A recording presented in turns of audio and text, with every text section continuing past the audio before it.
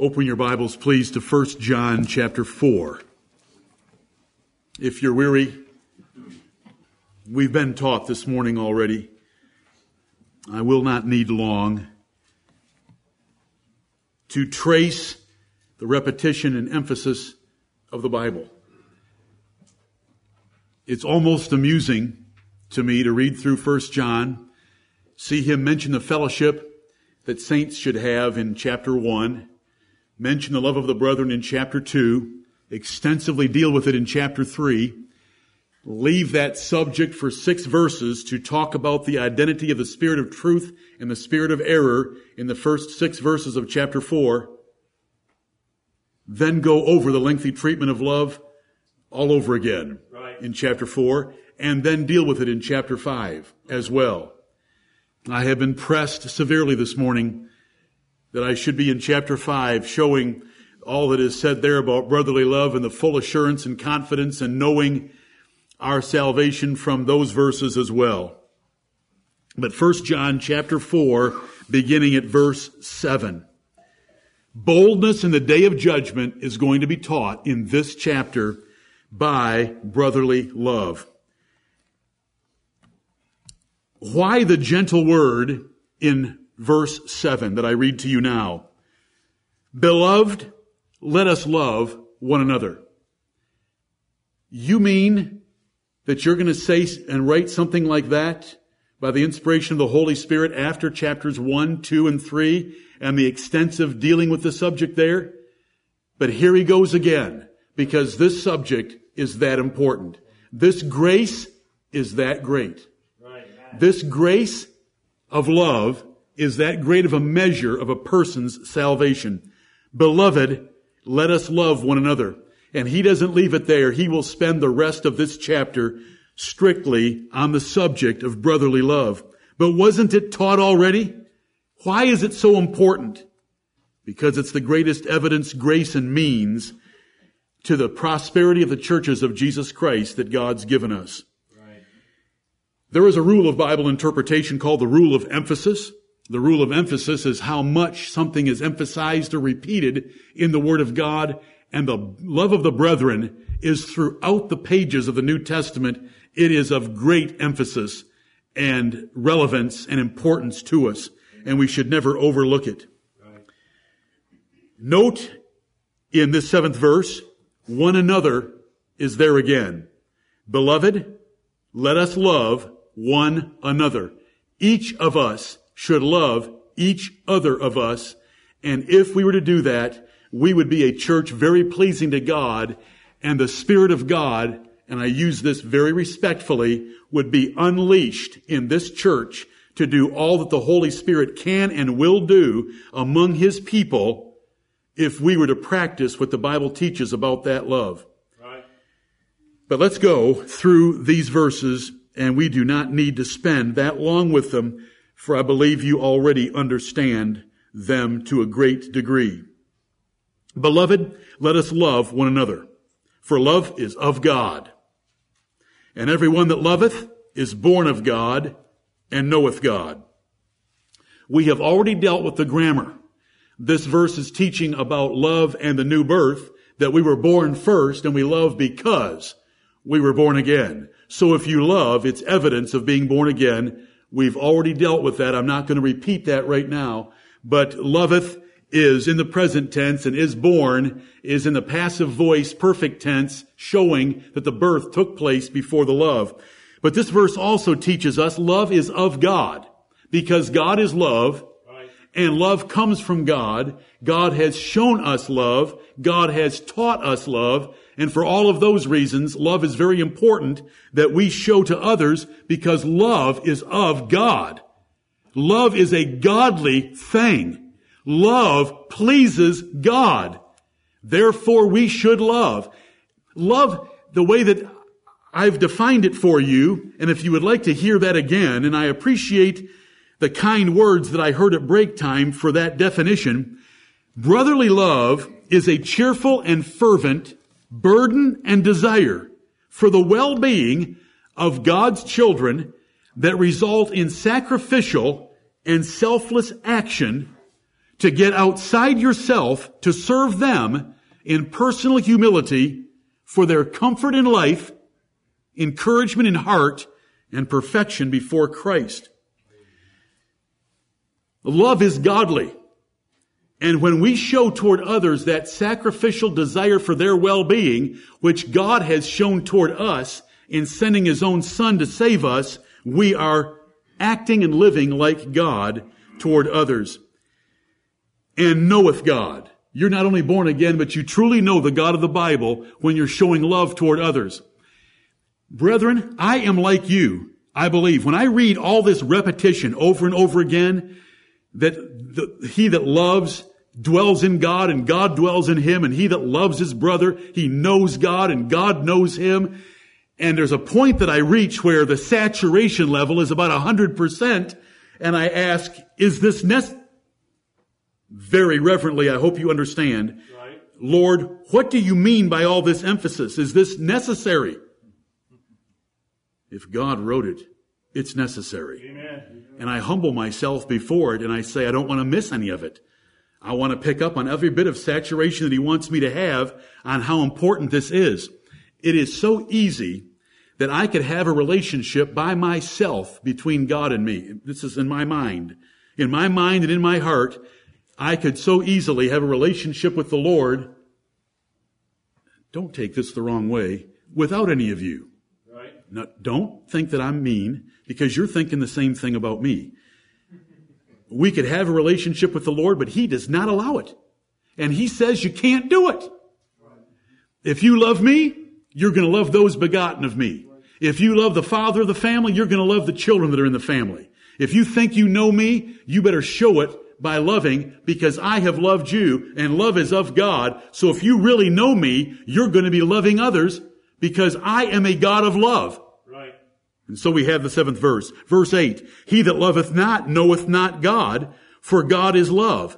Now in verse 7, love is of God. Here, God is love. And if you're not loving, you must not know God, because God is a loving being. And brethren, the purpose of my preaching right now is the assurance of eternal life. I want to know that God knows me, and I want to know that I know God, and I want to know that I'm born again, and I want to convey that same evidence and assurance to you. And the basis for it in these 2 chapters, and this is heavy emphasis on the assurance of eternal life, is brotherly love. Right. Because love is of God. When you are loving another person, when you get down off your high horse, when you condescend to others, when you sacrifice something in your life for another person, you are showing the nature of God in you. And God is love. And if you are a loving person, and everyone knows that about you, and you know it, that you are loving others, and you don't care about yourself, you're showing God in your life. It's that simple. And that is a tremendous change in our nature. Let me quote again what Paul said about himself and Titus in Titus 3:3. For we were sometimes foolish, living in malice and envy, hateful and hating one another. Right. That is us by nature. Right. But look at the difference God can make. And we want to take the difference that God has worked in us and work it out by loving like God loves. Verse 9, in this was manifested the love of God toward us, because that God sent His only begotten Son into the world that we might live through Him. That is a sacrificial investment in our well-being at His great expense. Though free to us, it was costly to God. He gave up His only begotten Son. What have we given up for our brethren? Nothing in comparison. In chapter 3, it was the word perceived. And here it's the word manifested. God's revealing the definition and example of love that we're to be following. We were told in chapter 3 that He laid down His life for us, so we ought to lay down our lives for the brethren. Here, He's laying out the gospel to us. In this was manifested the love of God, by God sending His Son toward us. It was God's love being shown and illustrated that we should live through Him. And we want to help others live before Him. We want to help others live comfortably. We want to help others live cheerfully by supporting and helping them. Right. When I'm preaching on a subject like this, you should never, ever be thinking, or I will be praying that God will either convert you or root you out of this congregation. You should never, ever be thinking, I hope the church will start loving me more because of this sermon. That has nothing to do with this subject. Right. There isn't one word in the entire epistle of 1 John about you being loved more. And I'm speaking to every soul here. Right. Every syllable of this epistle is about you loving others more. Amen. Just wanted to get that out there. Verse 10, herein is love. Not that we loved God, but that He loved us and sent His Son to be the propitiation for our sins. How much were you loving God when God sent His Son for you? You weren't. So if we're to follow that example, does that mean we keep on loving someone when they don't love us in return? Mm-hmm. Amen. Right. And that's the Apostle Paul in 2 Corinthians 12:15. The more I love you, the less I be loved. What a great example he gave. I'm willing to spend and be spent. For that church, shouldn't he have just written them off? They were lost sheep to him just like we prayed for lost sheep. And we keep on praying. We're going to be importunate with the God of heaven. Because if we truly love, we'll keep right on praying. And we'll keep on begging God. And Paul did for the church at Corinth. But herein is love. If you want to see what love is, and if you want a better definition than the one I gave you, then go to 1 John 4:9 and 10, which describes God's love for us. Verse 11, beloved, if God loved us, we ought also to love one another. Did I miss a word? Beloved, if God loved us, we ought also to love one another. Isn't verses 9 and 10 just teaching us that God loved us, and therefore as a consequence we should love others? Or is there some little word in there that should have meaning to us? Is there a little word in there that's an adverb? That little so? Beloved, if God so loved us, if God loved us in the way described in verses 9 and 10, we ought also, another adverb, to love one another. The way that God loved us is the way that we should love one another. Those little words are so important in the Word of God, those little adverbs. That little word so means in the way described. For God, in the way described, loved us. We ought also, the same way, to love one another. Amen. Verse 12, no man hath seen God at any time. This is one of my favorite verses in these chapters. No man hath seen God at any time, and that is a true statement. We're never going to see God. No man's ever seen God. We're going to see Jesus Christ in heaven. We won't see God. He's an invisible spirit. He says He's an invisible spirit. Right. And if we haven't seen God, how do we know that God knows us? How do we know that God loves us? How do we know that we're God's? We've never seen God. Have you ever seen God's book of life? You've never seen God's book of life. We are in the dark about God and about our names being in the book of life. What is this statement in here for? Are these two chapters on the nature and character and attributes of God? No, it's on brotherly love. But it starts out with a little sentence in verse 12, no man hath seen God at any time. You do not know God that way. You've never seen Him. You haven't seen the book of life. So how can we lay claim with confidence and boldness that in the great day of judgment, when we are before Him and His assigned judge of the universe, the Lord Jesus Christ, that we will be judged righteous, since we've never seen God? If we love one another, God dwelleth in us. You don't need to see Him. He's inside you if you love one another. Well, how much should I love one another? The way that God loved us and the way that Jesus Christ loved us is the way that we should love one another. If we love one another, God dwelleth in us, and His love is perfected in us. God loves us. We love God. And by loving others, we are showing that God is in us and that His love is coming to completion and fruition and fulfillment in our lives by that love flowing out of us to other unlovables. It's the evidence that there's a God. It's the evidence that God knows us. It's the evidence that God is in us. Not that we have ever seen any observable fact, but we're producing the effect of Him in us. This is one of my favorite verses. No man has seen God at any time. I've never seen Him, but I love Him. And I want to know that He knows me. And I want Him to know that I love Him. And I want a relationship with Him. And I want my name in the book of life. And I want to be judged righteous when I stand before Him. And the Bible tells me how to do it. In this 12th verse, if we love one another, God dwelleth in us, and His love is perfected in us. His love of us has so changed us that we are loving others. It's the evidence of God. I didn't know 1 John 4 was about the evidence of God's existence. It is, but not just bare existence. It's existence in you. Right. Verse 13, hereby know we that we dwell in Him and He in us, because He hath given us of His Spirit. Why do you love others? Because of the fruit of the Spirit.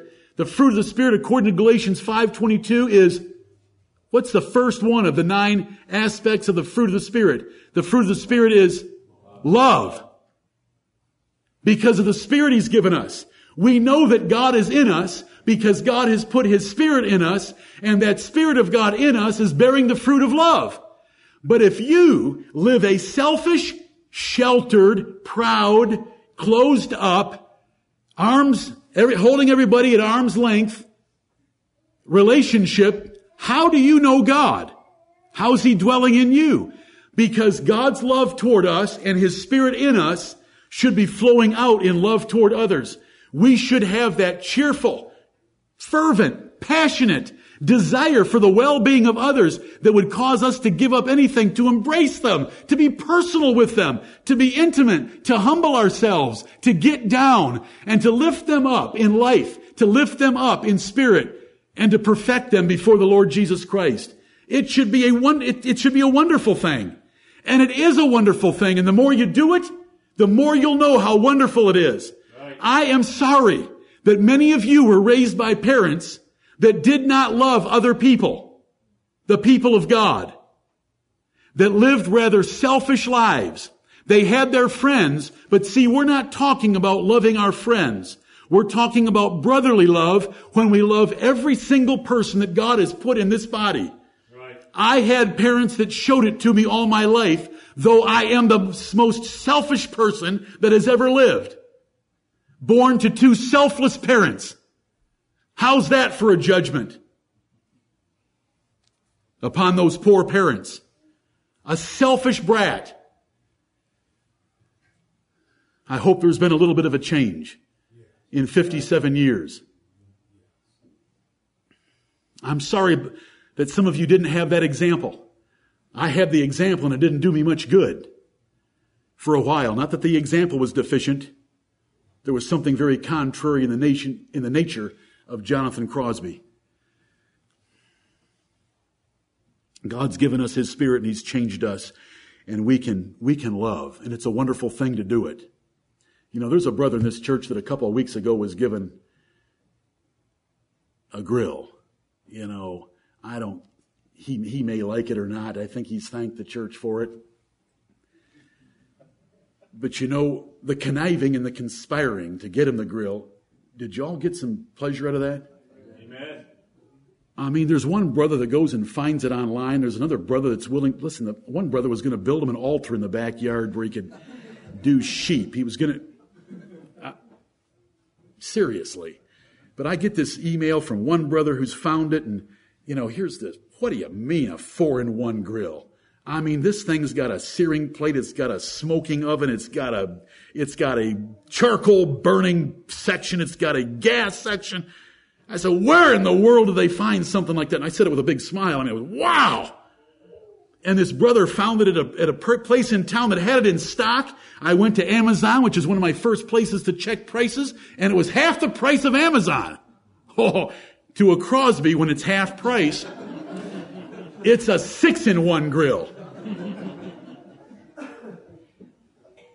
It was so exciting.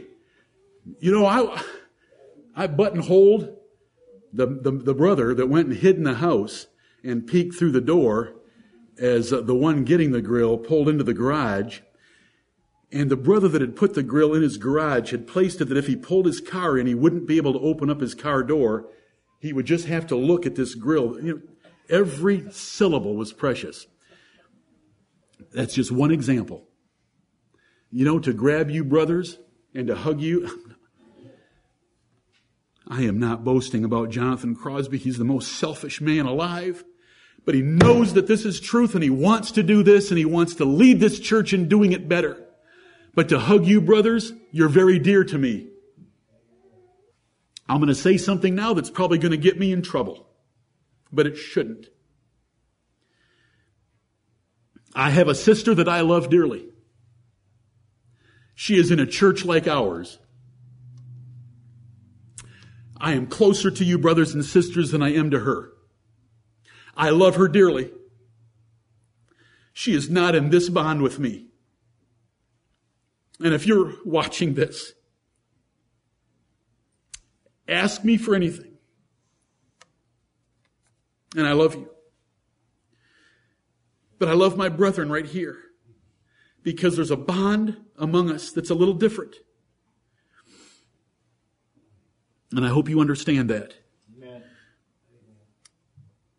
It's the brotherhood that God's created. He's added each part to this church as it pleased Him. 1 Corinthians 12:18. I have a brother who's my double brother. And my sister is my double sister in some respects. She's biological and she's in the family of God, but she's not part of this church. And I'm saying all this to make you think about how dear our relationships should be in this body that God has brought together carefully, listen, from all over the place, and put us together right here in this body. Hereby, verse 13, know we that we dwell in Him and He in us because He hath given us of His Spirit. His Spirit flowing through us in brotherly love is what is under consideration. This is not the internal witness of the Spirit that we read about in other places that I mentioned to you from 1 John chapter 3. This is the Spirit bearing the fruit of love in our lives. Verse 14, and we have seen and do testify that the Father sent the Son to be the Savior of the world. This is the apostles declaring gospel truth. We have seen and do testify that the Father sent the Son. The Father sent His only begotten Son to be the Savior of the world. That's the message of the gospel. That's the love of God. Verse 15, whosoever shall confess that Jesus is the Son of God, God dwelleth in him and he in God. Notice, this is faith. Faith that results in us confessing that Jesus is the Son of God. God dwelleth in that person, and that person dwells in God. So here again, the apostle is bringing faith in. Faith has just been brought in verses 14 and 15. But the context is about brotherly love because faith should result and lead to brotherly love. Right. Once we confess that Jesus Christ is the Son of God, once we realize that God, the creator of heaven and earth, sent His only begotten Son to earth as Jesus of Nazareth, once we realize that kind of love, once we believe that gospel declaration, then we should move on to loving the brethren. Just like in chapter 3, faith leads to love. Faith leads to love here, just like Galatians 5:6 for the third time today. Faith, which worketh by love. Just like 1 Peter 1:22 that I started out with earlier, that if you have obeyed the truth to the unfeigned love of the brethren, we want to increase in that combination. The gospel of Jesus Christ gives us historical facts about Jesus of Nazareth, but then it leads us to emulate that God's love toward those He sent His Son to save. Verse 16, and we have known and believed the love that God hath to us. 14 and 15 is the gospel message. 16 is the love that's in that message. And we have known and believed the love that God hath to us. And here we go again. God is love. And he that dwelleth in love dwelleth in God, and God in him. Now that's a lot of repetition there. God is love. God is a loving being. God shows his love. God shows his love in very demonstrative ways by sending his only begotten Son to save enemies from themselves and their rebellion to be his adopted children. Right. That is pretty sacrificial. And we could go on describing that great love. God is love, and he that dwelleth in love. How do you dwell in love? That is your lifestyle. When you dwell someplace, that means you live there. You're living in love. You have a lifestyle of love. You are known for love. He that dwelleth in love dwelleth in God, because God is love. And God in him, because God is love. It is just such an evidence of God in you and you in God when you're loving. Verse 17, herein is our love made perfect. That is, when we are loving like God loves us from verse 16. This herein that starts out 17 is appealing to what has been taught in verse 16. And that is that we have known and believed the love that God has to us. And if you want to perfect yourself in love, this is the sentence that you need. We have known and believed the love that God hath to us. You need to read and understand and believe and accept and delight in all that the Bible says about God's love toward you. The more you do that, the more it will flow out of you. Because the more you will realize you are unworthy of his love towards you, so you will be able to show love toward those that are unworthy of your love. You know what I mean. And the more you realize the magnitude of God's love towards you, the little bit we get to show others pales in comparison. That sentence right there is key to us really living in love and dwelling in love, and that is to grasp the love of God toward us. You know, there's some songs that we love to sing in this church, you know, about every tree on earth being my quill pen and the ocean being my inkwell and the skies being my parchment. Am I right so far? Something like that. And I still wouldn't be able to write all there is to write about the love of God. Those kind of songs should delight us. And the more we know and believe the things expressed by songs like that based on the scriptures, this all becomes easy. All of a sudden we realize God is a very loving being, and I'm going to love like that. And the herein of verse 17 is based on that. Herein is our love made perfect. Our love toward others is made perfect the more we know and believe God's love toward us, and the more we have a lifestyle of love, our love toward others is being perfected. That means it's being brought to completion and fulfillment. Herein is our love made perfect, that we may have boldness in the day of judgment. As your love develops and comes to completion based on knowing God's love and living in love, you are getting prepared.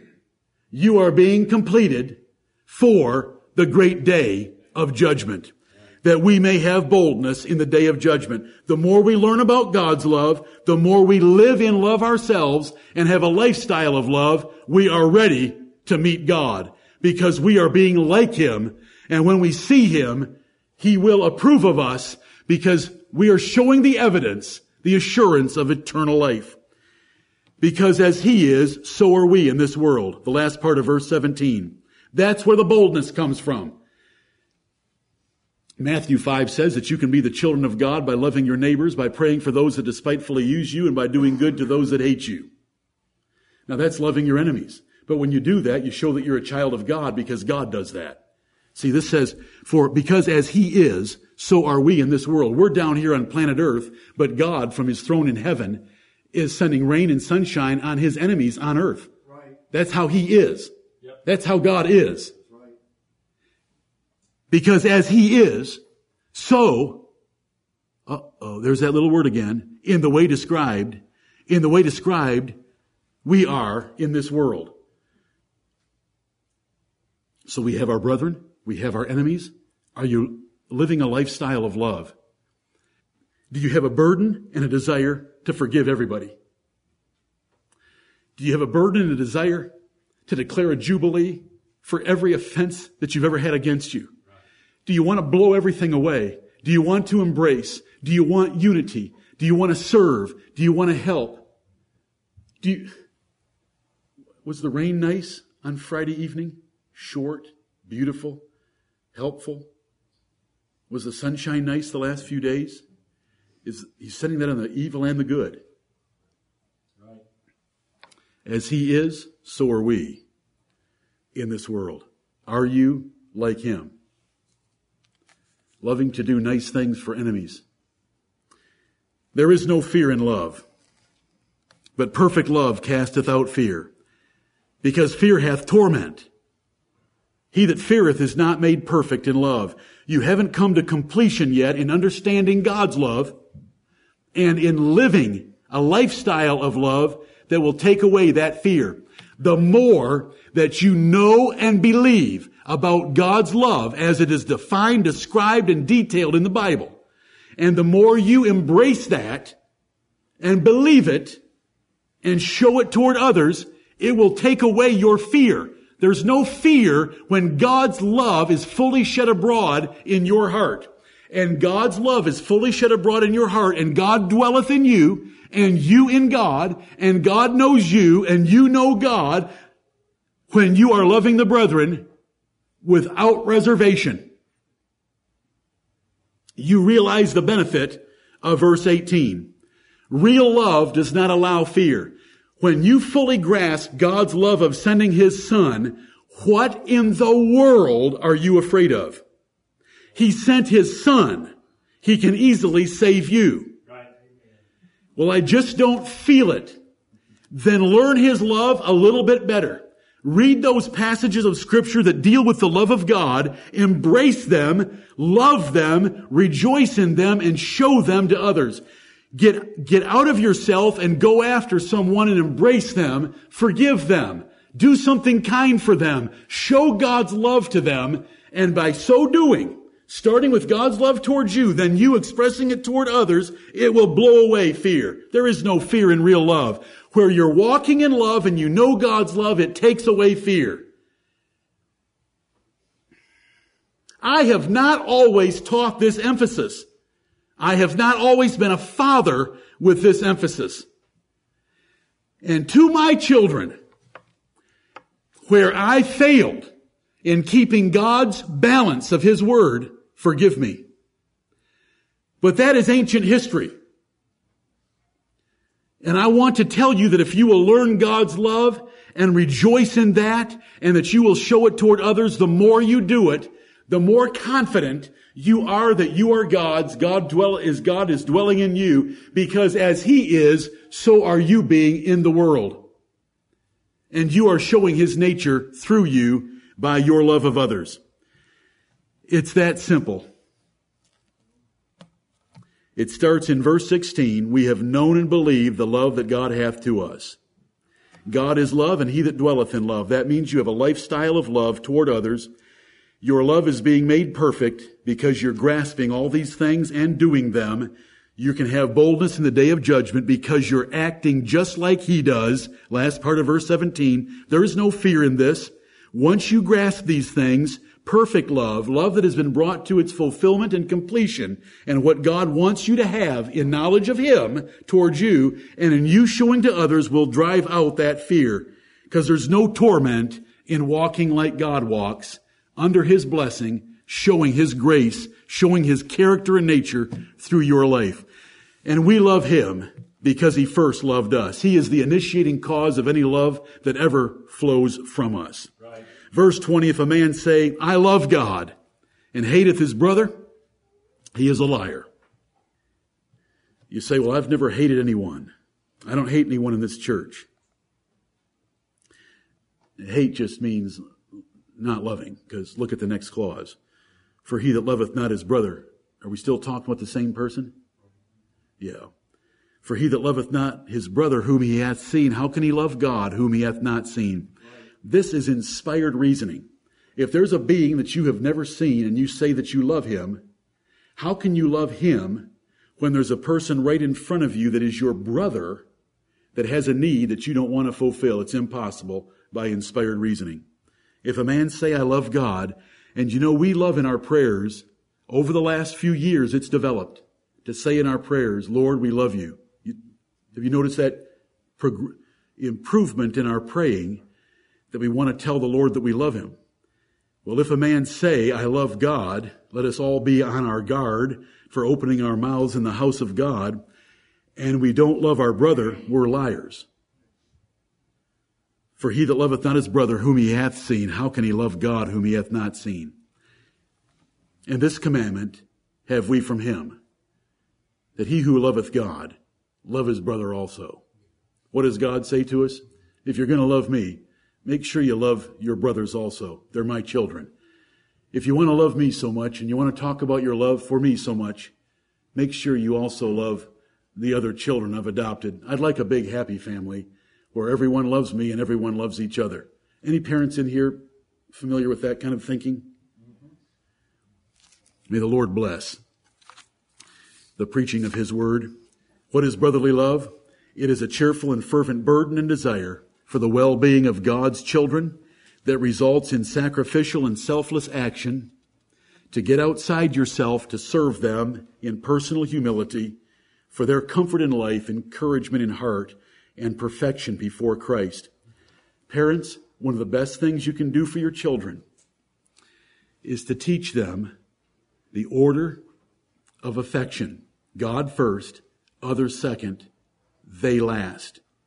The more you get a child, especially teenagers, outside of themselves, the haughtiness, the selfishness, the laziness toward others, and serving others, it makes their problems and what they think are worries and fears dissipate because they're doing something noble and good, and God is working through them to love others. And you should teach them how to do that. Right. Just like John here is teaching my little children. A child that is haughty, a child that is selfish, a child that has a high opinion of themselves, you have trouble, I have trouble. We want them to stoop in humility and learn to serve others and put others first. And we as parents need to give them that example. God first, others second, we're always last. I am third. I am nothing. Everyone else is more important. Let's serve them for the assurance of eternal life. Let's dwell in love. Let's have a lifestyle of love in this church and love the brethren. And may God bless us with his presence and his power and his fruit through our lives by fulfilling this great character trait of his nature, because God is love. Right. Let us be love. Amen. Amen.